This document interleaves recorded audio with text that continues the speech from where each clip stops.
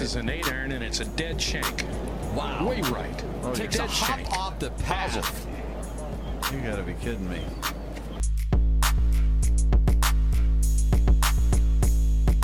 Very tough pitch shot right here. You got to hit it into the hill. One hop up and bite, and it's in. Kind of like that.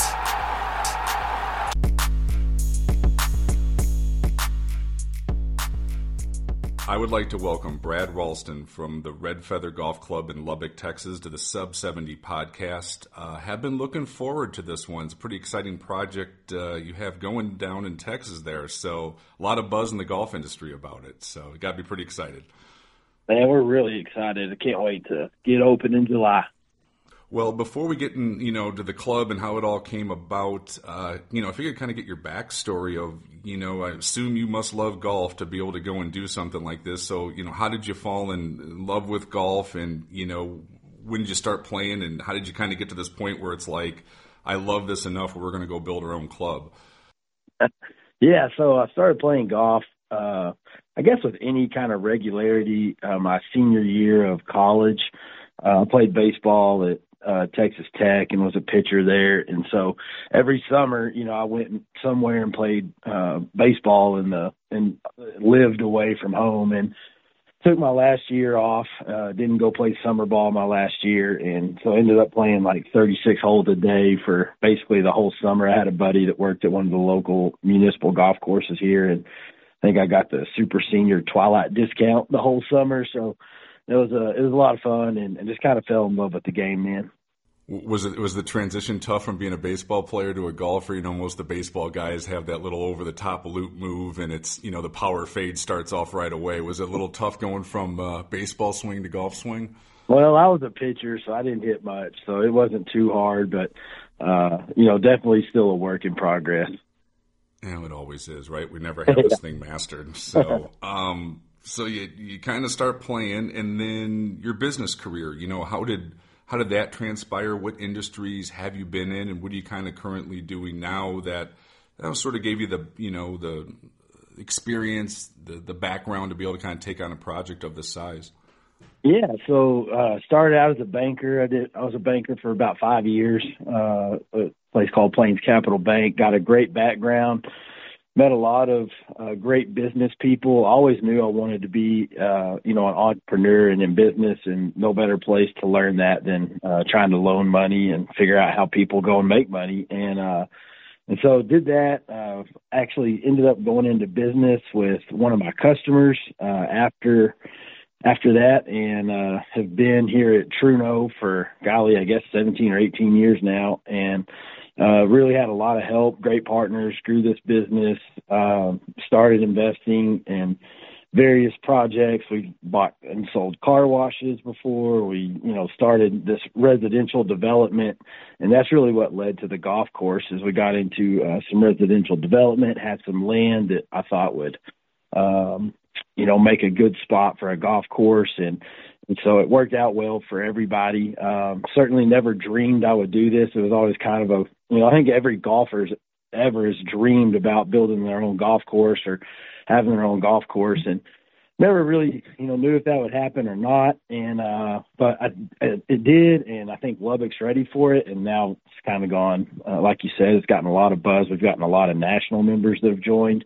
And, so really excited to bring that here to Lubbock and just have the opportunity to kind of fulfill a dream that, wasn't definitely planned. So when you found the property, was it first, let's find the right area to do a housing development with the growth that Lubbock's had, or was it let's find land to do the golf course first, and then we'll figure out the development side of the properties as a secondary part of it? Yeah, definitely it was the development first. And, and then when we were trying to figure out what kind of development we wanted to do, it was originally going to be some tract homes and starter homes that was really selling. And we had about, 135 undevelopable acres that had to be done, something had to be done with it. It either had to be a park or just a waste area. And it's kind of our drainage system here in Lubbock. You have these playa lakes that act as our drainage system, above ground drainage system. And so anyway, we had this undevelopable land for structures, but it was, we could have had a golf course on it. So I did some due diligence, just said, hey, is this possible? And then it turns out that it was, and we took a flat cotton field and have now built what feels like the Grand Canyon for Lubbock, Texas, and built a great golf course around it. The name Red Feather, how did you guys come up with that? Does it have significance to you, the town? Is there a kind of a backstory to that? Yeah, so we always I have a lot of Cherokee in my family tree, and so I wanted to do that, and we originally started out with wanting to have a headdress with the logo and all of this stuff, really to be pay respect kind of to my family's history and so there's this story about a Chief Red Feather. You can look it up, and he basically builds a utopia, or leads his people to a utopia. And I kind of love that story about his vision of what he wanted. He got people to follow him there and built this big utopia that everybody followed and flourished in. And so it's a legend of Chief Red Feather. But then I decided that at that same time the Redskins were getting canceled and the Indian, everybody's changing the logos. And I was like, man, I don't want to fight this battle. So because I'm certainly not documented, but I just, so that's where the name Red Feather came. And then I wanted to keep the name and we ended up here with the rooster. Yeah. Then it's not going to, I get it, right? If God forbid, 3 people get mad over it, even though you're trying to do it out of respect, turns into a shit show, and it's not worth it. I hear where you're coming from on that one. Yeah. So, all right, so we got this land. Now it's flat.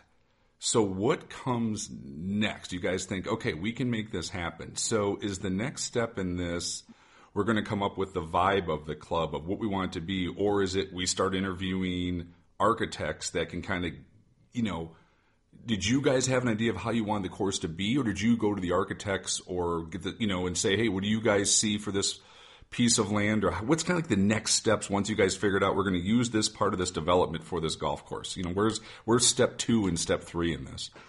Yeah, so I got to be good friends with JJ Colleen, who and we had a lot of happy hours, honestly, saying, hey, are we really going to try this? We really going to do this? And to, up until we really, started laying sod down, there was always a parachute that like, hey, where I'm just like, this still doesn't feel real, but now it feels very real. And so we start, having beers and talking, and like, we start thinking about, okay, who are we going to, if we do this, who are we going to get to build the course? And we talked to Jeff Ogilvy and his group, and then ultimately landed on King Collins, who has just been phenomenal to work with. Great guys. I mean, I loved their vibe. I loved their hunger. I loved their eagerness to build bold golf courses. And, when you're starting out with a flat piece of land, and I'm going, okay, guys, they said, hey, we want to do a site visit. And, like, I don't know that you guys really understand what I'm talking about. When I say we have a flat cotton field, it's literally a flat cotton field. And they're like, okay, well, maybe we don't need to do a site visit. And I was like, just look at your tabletop there, and that's the terrain you have to work with. And they looked at me and they said, hey, man, when in the whole interview process, they finally came out, and it took us about 10 minutes to walk the land. They're like, hey, we need 2 days to walk the land. I'm like, you don't get it. It is a flat piece of dirt. And so anyway, we sat down. They started, talking about how their approach is about really kind of paying homage to the old school golf courses, traditional close tee box to green, tee to green relationships, and everything they were saying just kind of fit what we wanted. They were cool guys. We got along, and I thought the vibe. And then they looked at me, and I'll never forget it. He just said, I was like, you guys really think you can, build something great here on this piece of dirt? And he just looked at me, he's like, you have no fucking idea. And I'm just like, okay, I left that meeting, and I'm really like, it's the truth. I did it, and they came up with a great design, and it's just, it's been incredible. Which is tough, right? To make a great golf course on a flat piece of land it takes some real talent, right? It does. It is hard to do. Like, how many I mean, how much dirt did you guys have to bring in? Well, we didn't bring in any dirt, but we pushed a lot around. So we dug and moved it around, and I think we've moved, like, I'd have to get the exact count, but it's well over 2 million cubic yards of dirt that we've pushed around. And so it's been quite the process, but we're loving how it's turned out. Well, yeah, and their vibe seems to make golf, and this is just from what I'm seeing from the outside, so let me know if I'm wrong here, but you guys want this to be, very, what am I trying to say, high-end, classy, but fun, where, cocktails will flow. If you want to wear flip-flops, swim trunks, and a T-shirt, knock yourself out.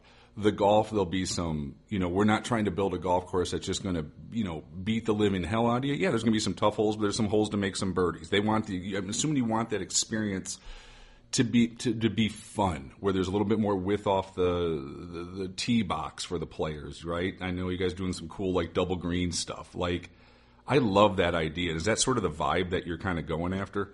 It's absolutely the vibe, and I think it's the future of golf. I think that just the world gets less and less formal, and in golf, just it started to follow it, but it's always lagged. And so really, I joined a club down in Houston called Blue Jack National, and I went there on a site visit, and I was like, okay, they got lodging on site. My kids get to run around, take the wife down there, and it's like I asked them one time, I was like, hey man, how do you have this vibe? And they're like, we never want you to come here worrying about breaking a rule, and it's like, so whatever, attire is available. I go to the chipping range down there in my flip-flops or my bare feet.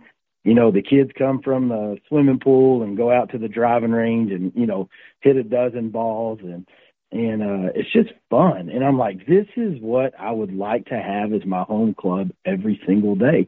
And where it's low pressure. It's, we're going to have a great golf game. The focus of our club is going to be golf, but it's going to be fun and, just laid back luxury and having a great time and feeling very inclusive. It's going to be very communal with the homes around it and some shared tee boxes and some shared greens that are going to be, they're huge, but they're shared. And so it's like, you'll see people and, high five and cheers and clink glasses. Give guys shit across the green and stuff like that. Yeah. I mean, we have a whole perch where you're going to watch, 10 green, 12 green, 4 green, and 5 green. You can see them all. And literally, our vision is to have rocking chairs out there with folks sitting in beers and razzing you as you're putting a little bit, and nothing over the top, but just having fun and having a community and people that are like-minded and want to have fun and want to golf and leave all the stuffy stuff behind. Have you been down to Jordan's place at Grove 23? I've not, but if you can get me on there, I'd love to go. I might be able to help you with that one. I was just down there, and the same idea. I haven't played Blue Jack, but my buddies have played it and said the same thing, and Grove 23 is exactly like that. I mean, even though it's like 60 members, Brad, I'm telling the vibe was 15 out of 10. It's so laid back. It's so fun, and I won't name any of the clubs I've been to, and you've probably been to these clubs too, where it's just like, if you feel like you sneeze the wrong way, someone's going to get pissed and another member is going to get a letter from another member. It's just uncomfortable, right? Like the golf courses are great, but the vibe, my opinion, it's not my vibe. It's just not. I don't like when you feel like you're about to break an unwritten hockey rule that you don't know about and everyone's on eggshells all the time. Even though it's Jordan's place and it's one of the most high-end places, the vibe is like they can't get you a transfusion fast enough, right? Yeah. Like it's just so much fun. You drive carts everywhere. So I'm envisioning kind of that vibe of what you guys have out there, sort of that same idea. 100%. I mean, that's exactly what we're after. And you nailed it, man. I mean, that's it. We want people to have fun. We want you to be comfortable. We want to be respectful of members. But I mean, like you're saying, I went to a little tournament that all these different country clubs host, and it kind of rotates every year. And I went with my Blue Jack crew down in Florida and played a place that phenomenal golf course, but we're playing music and drinking, and people are literally going, hey man, we don't do that here. And I'm just like, wow, great golf course. I never want to come back. I never want to come back. No, I want to have fun with this, right? And, and I agree with you that it's going more of that way, right? I'm I'm fortunate enough to be a member at Dismal River Club out in the Sand Hills, right? And we do the same thing out there. Like, they say, like, there's no rules. Like, you can play 12. Just don't be a dick. They have one rule. Don't be a dick. So if you're playing a 12-some, just don't hold people up. That's right. There's no tee times. There's whatever you want to do. Country music going out back, nighttime fire pit going. It's just the greatest vibe of relaxing out there ever. And, you know, if you went to make a tee time, they would just look at you like you're crazy. Like, you guys are all members here. You'll figure it out, right? Yeah. You want to, you know, start off on the 9th hole. If somebody's on the first hole. Figure it out. Like, we're not doing tee times. We're not messing. There's no time restraints on anything. Like, whatever you want to do. So, it's working. You know, Joel's done a great job with it out there of bringing, I kind of call it the, say, 50 and under crowd in who really appreciates that vibe, you know, where I love Sand Hills Golf Club out there. I'll never be a member. I'm not of the right pedigree, but it's stuffy, right? The golf course is great, but it's not as much fun. And, you know, it's kind of funny. We're not allowed to go over there, even though it's like 7 miles as the crow flies. But the Sand Hill members are kind of allowed to come to Dismal, and some of the younger guys will play Sand Hills that are members at Sand Hills and come to Dismal at night to hang out because the vibe is just way more fun of music going and sometimes bands or, you know, fire pit. It's just a better vibe. So I'm with you. I think it's going that direction, right, versus old school country clubs. So I agree, and I think most of the new courses that are being built there's more of them like this than there are of the old ones, and it's just a function of corporate governance and country clubs and boards, and you know it's hard to change because the governance is usually built in a way that they're built not to change, and that's you know part of the reason that Red Feather's being built is you know, I wanted to get away from that culture and just really focus, like you said, on having fun, serving members, you know, and it's like every time we get a new membership, they're like, hey, are you going to assess? And I'm like, well, not for 3 years, but then at the end of that, my goal is to break even every year. And you know, we'll talk about that, but I'm like, hey guys, anything's available, you know, like we want to say yes and charge for it. That's our motto. Right. You know what I mean? Say yes and charge for it. So don't ask me to wash your car, because I'm probably going to charge you $400, but it's going to be clean when you get it back after the wrap. How many national members are you looking to have, and how many local members are you looking to have to sort of balance that out? Yeah, we're going to have 350 local memberships capped at 350, and then 75 national members, of which we've already sold over 30 of those. And so, you know, we're going to have some lodging, some on-site lodging that we're doing. And this is all coming down the plane. We're not doing all this from jump. But, you know, so, yeah, I mean, we're going to have 350 local members and 75 national members and see how that works for us. So Clubhouse, how do you go about building that so it captures the right vibe of what you're trying to establish with the club? And, you know, what sort of format or architectural plans are you using for that? Yeah, so we're opening up with the temporary clubhouse. It's going to be a permanent structure, and it's basically going to be, you know, kind of like a little party barn. I don't know if you know, like we all in Texas, we've got these ranches that people go to, and they build these little kind of barn-dominium type, you know, houses, and they're really cool, but they're just really practical and functional. So we're going to start with that, and then you know, I'm building a big lazy river around the clubhouse, and going to have, you know, some cabanas and so I just, you know, I'm a better pirate than I am an inventor. So I just go to these places and I'm like, hey, I like that, you know, or I want to copy that. And I just like, hey, I mean, I copy them. You know, I find cool things and I'm like, we're going to do that. And then, you know, just get it on paper and go from there. Yeah, well, it's hard not to be influenced by things, right? If you go see something, enjoy a little of this, and you grab a little of that, and then you can kind of take all those elements and then make your place kind of your own. But it's impossible not to be influenced by other things, right? Like that's how this stuff works. The housing development part. So how did you? Where did you go with that? Then it said at first you're kind of do maybe, you know, houses that hit a certain price point. Now is it all going to be more custom built, or how many lots are you developing now along with the club? Yeah, so they are going to all be custom built, and they'll be, you know, $1 million plus homes all around the golf course, which is a lot in Lubbock, Texas. You know, it's a great quality of living here. But, you know, we've had some people buy 6 lots, and they're going to build, you know, 20,000 square foot monsters. And then other people, you know, all of our lots are half acre or bigger. And so, you know, they're going to be sizable homes, going to be, nice homes, and I think we'll really cocoon in the golf course with some beautiful homes and landscaping around. There's no homes on the interior of the golf course, only on the exterior. So it's going to be pretty cool, and I think that we'll have some fantastic homes built. We've already sold like 30 plus lots, and so I think the whole development's going to end up being around 350 lots, but the first phase is 90, and we sold 30 of those. Is Lubbock, is it a fair statement to say with the growth it's had, having another country club makes sense for the population that is now there? I think so. I mean, I think we're underserved in the golf community. We have a great public course here, the Rawls course, that's the Texas Tech golf course. And then we have 3 other country clubs, but the club that I'm at now, we have 750 golfing members for 18 holes, and it is literally serious? Yeah, and it's literally 750, and then we have another 250 social members on top of that.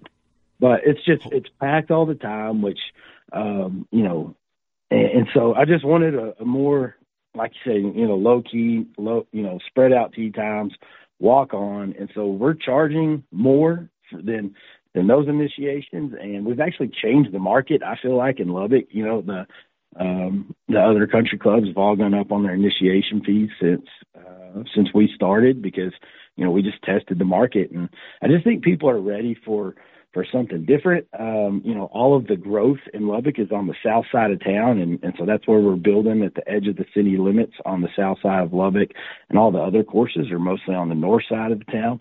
And so I just think it's all lining up. Location is undefeated in real estate, and I think that's one of our biggest assets. Yeah, and Texas isn't going anywhere, right? Like here in Illinois, we keep losing 100,000 people a year in population decline, and I can promise you a lot of them are heading to your state, right? Yeah. I mean, Texas is not going to be going anywhere the next, 20, 30, unless these states like I'm in make changes, right? Like if people are going to keep coming down there. So yeah. I think in the long run, you're going to be absolutely fine for the population's going to keep growing. Plus, with such a great university in town there, right? Like it's primed for growth. It really is. It's absolutely primed, and we serve a huge area of rural New Mexico and rural Texas around Lubbock. So Lubbock proper is growing at an incredible pace. Permits have never been higher. I mean, it's a boom without the bust. Honestly, like Lubbock has just always been so steady.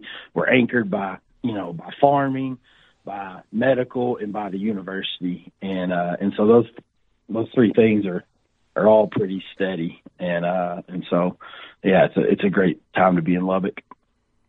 So our guy JJ Killeen, the West Texas driving range pro, a legend in his own mind at least. So I love the guy, I really do. He's the perfect guy for the vibe you're trying to go after. And I know he's JJ, but he does know his stuff. He's a great teacher. He played at the highest level. So take away all the fun he has. He's a really, really good golf professional. And, what do you see him bringing to the table, for the club beyond, everyone knowing who he is, just from a operational standpoint, where do you see his strengths in helping build this club to where you guys want it? Yeah, so JJ's actually the president. He's going to run the whole operation and be in charge of it. I wasn't looking for another job when I started this club, but he's done a phenomenal job of leading people. He's very intelligent. They say sarcasm is a huge indicator of IQ, and he's as sarcastic as anybody can be. But he's been fantastic. He's been fantastic with the golf. He's fantastic with our crew. He works hard. He's got the right vibe for what we're wanting to accomplish and setting the tone. And you've got to have that. And I always tell people, you can lead in any manner as long as it's genuine. And JJ is, if anything, he is genuine, and it doesn't change no matter who he's around. And I love it. I love the vibe that he brings to the club, and we're excited to have him as part of our team.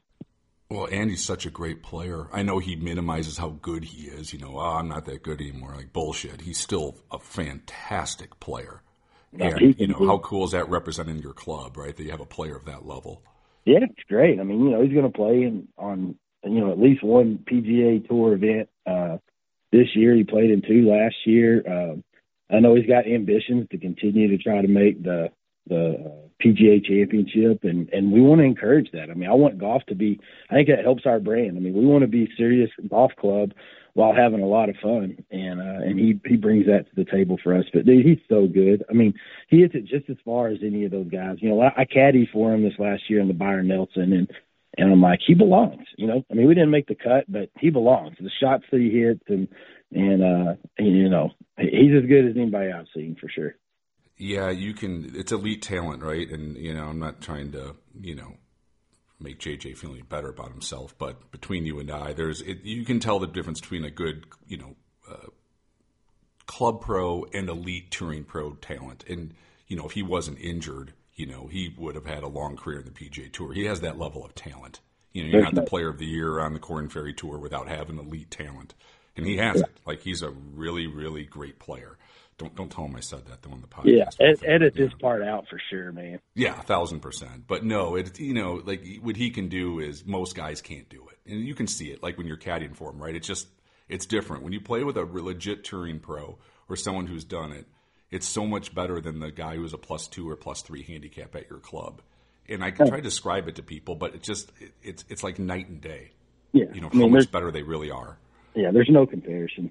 I mean, just the shots and the touch that they have are just, you know, it's incredible.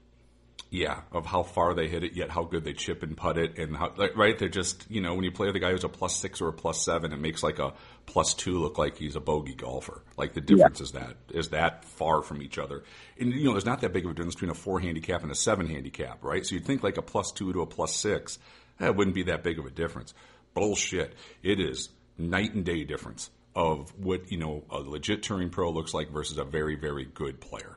Yeah, the first 3 rounds I ever played with JJ, 4 rounds, he shoots 62, 63, 65. And I'm like, dude, you broke the course record out here. And he's like, I'm not turning that in. You know, I mean, he's like, I mean, I've seen him shoot 62 at least twice out there at our Lubbock Country Club. And, you know, it's incredible. I mean, but I'm like, how many times have you shot 62 out? He's like, I don't know, 25, 30, you know? And I'm just like, that's insane. It's just a different level of good. Well, like, no, this is so exciting. And, you know, to see this thing come to fruition, the guys who you're working with, like, you know, I got to get out this summer out to Nebraska, you know, to see the new course that King Collins did out in eastern Nebraska, you know, what they did out there. It's getting rave reviews, right? So, I mean, I think your guys are going to knock it out of the park with what, you know, the vibe you're trying to get to, who you've been working with. I mean, it's just going to be A+. Just, there's no way this golf course is not going to be great. And I'm so looking forward to seeing it get fully open, the reviews that are going to, you know, come out with it and all that stuff, and definitely sneaking down at some point, maybe this next fall, and going to see it for myself. So, man, we'd love to have you. I got the chance to, you know, speaking of King Collins and Landman, I got the chance to walk that property, you know, while it was being built. And I'm like, you know, I literally was like, hey guys, y'all think we can get a 1/10 of the drama, you know, in this at Red Feather that you have out here? And like, I mean, Rob is just looking at me and rolling his eyes like, you have no idea, dude. Like, and so we've created that, and I was just like, I didn't know how they were going to do it, but I'm good at staying out of people's way and letting talented people do stuff around me, and we certainly got, you know, talented people, and him and, you know, King Collins has been great. Garrett Holt, our superintendent, and I mean, it's just phenomenal. We got him out of Shady Oaks in Fort Worth, and so he's got pedigree, and he works as hard as anybody I've ever been around in any job or any sport for that matter. I mean, he's just phenomenal. And so I love our team. We're going to have perfect conditions, as good as we can have out here, and just really looking forward to getting open. Well, yeah. And a little bit of wind, right? I mean, that golf course is going to play that's what's going to make it so cool, that golf course is never going to play the same way twice. Yeah. And the wind out here, it definitely blows in Lubbock, you know, especially in the spring. But, you know, our summers are as good as anywhere in the country, in my opinion, and our falls are just, I mean, they're fantastic. You know, the temperatures are perfect. The bent grass, you know, is great in the fall. on the greens. And then, we're really excited about the Innovation Zoysia product that we put down on the course. And had a lot of people tell me that, we wouldn't be able to have Zoysia fairways here, and it's already greening up and coming. I mean, it's going to be so good, and I'm so excited. That's my favorite turf to play off of for a fairway. Zoysia's the best. It's just the best. It's the best golf grass, in my opinion, out there. And so, yeah, we're juiced about that. When you were out in Nebraska, did you make it to the Sandhills if you were that close and go and play out there a little bit? No, I didn't, man. I mean, we actually were just in and out in one day, and I was like, hey, man, if I'm going to bite off this amount of money, I'd like to go see the product that, you think you can put down. And so that really sealed the deal for us. Yeah. Who would have ever thought Nebraska was going to turn into a golf mecca hub of, what they're doing between, what they're doing at Landman and then out in the Sandhill area, right? I mean, who would have ever thought 25 years ago that you're going to have all these clubs popping up all over? So it's pretty wild how that's grown out there as well. Got two more for you. I try to ask this to the guys who come on the podcast. So what is the two or three best golf courses that you've ever played that you think architecturally are just superb? Man, I played Butler National this last year. It was phenomenal. That's pretty good. Yeah, there's a course that we like to play down in Houston called Lochinvar. I have a good friend that's a member down there, and so we get down there and play quite a bit. It's just so much fun to play, and it's a men's-only club, but it's just so much fun out there, and it's all focused on golf, and the conditions are really great. And, those are probably two of the best. And then probably my favorite golf course, I don't know if it's architecturally great or not, but I love playing it, is Shadow Creek in Vegas. It's just to me, it's beautiful. It's pristine. It's I know it's man-made, but I don't care. And, it's fun. I love that course. And so those are probably the top three that I'd say that I like playing the most. Besides Grove 23, is there any other courses on your hit list that you can't wait to get out there and go and play at some point in time?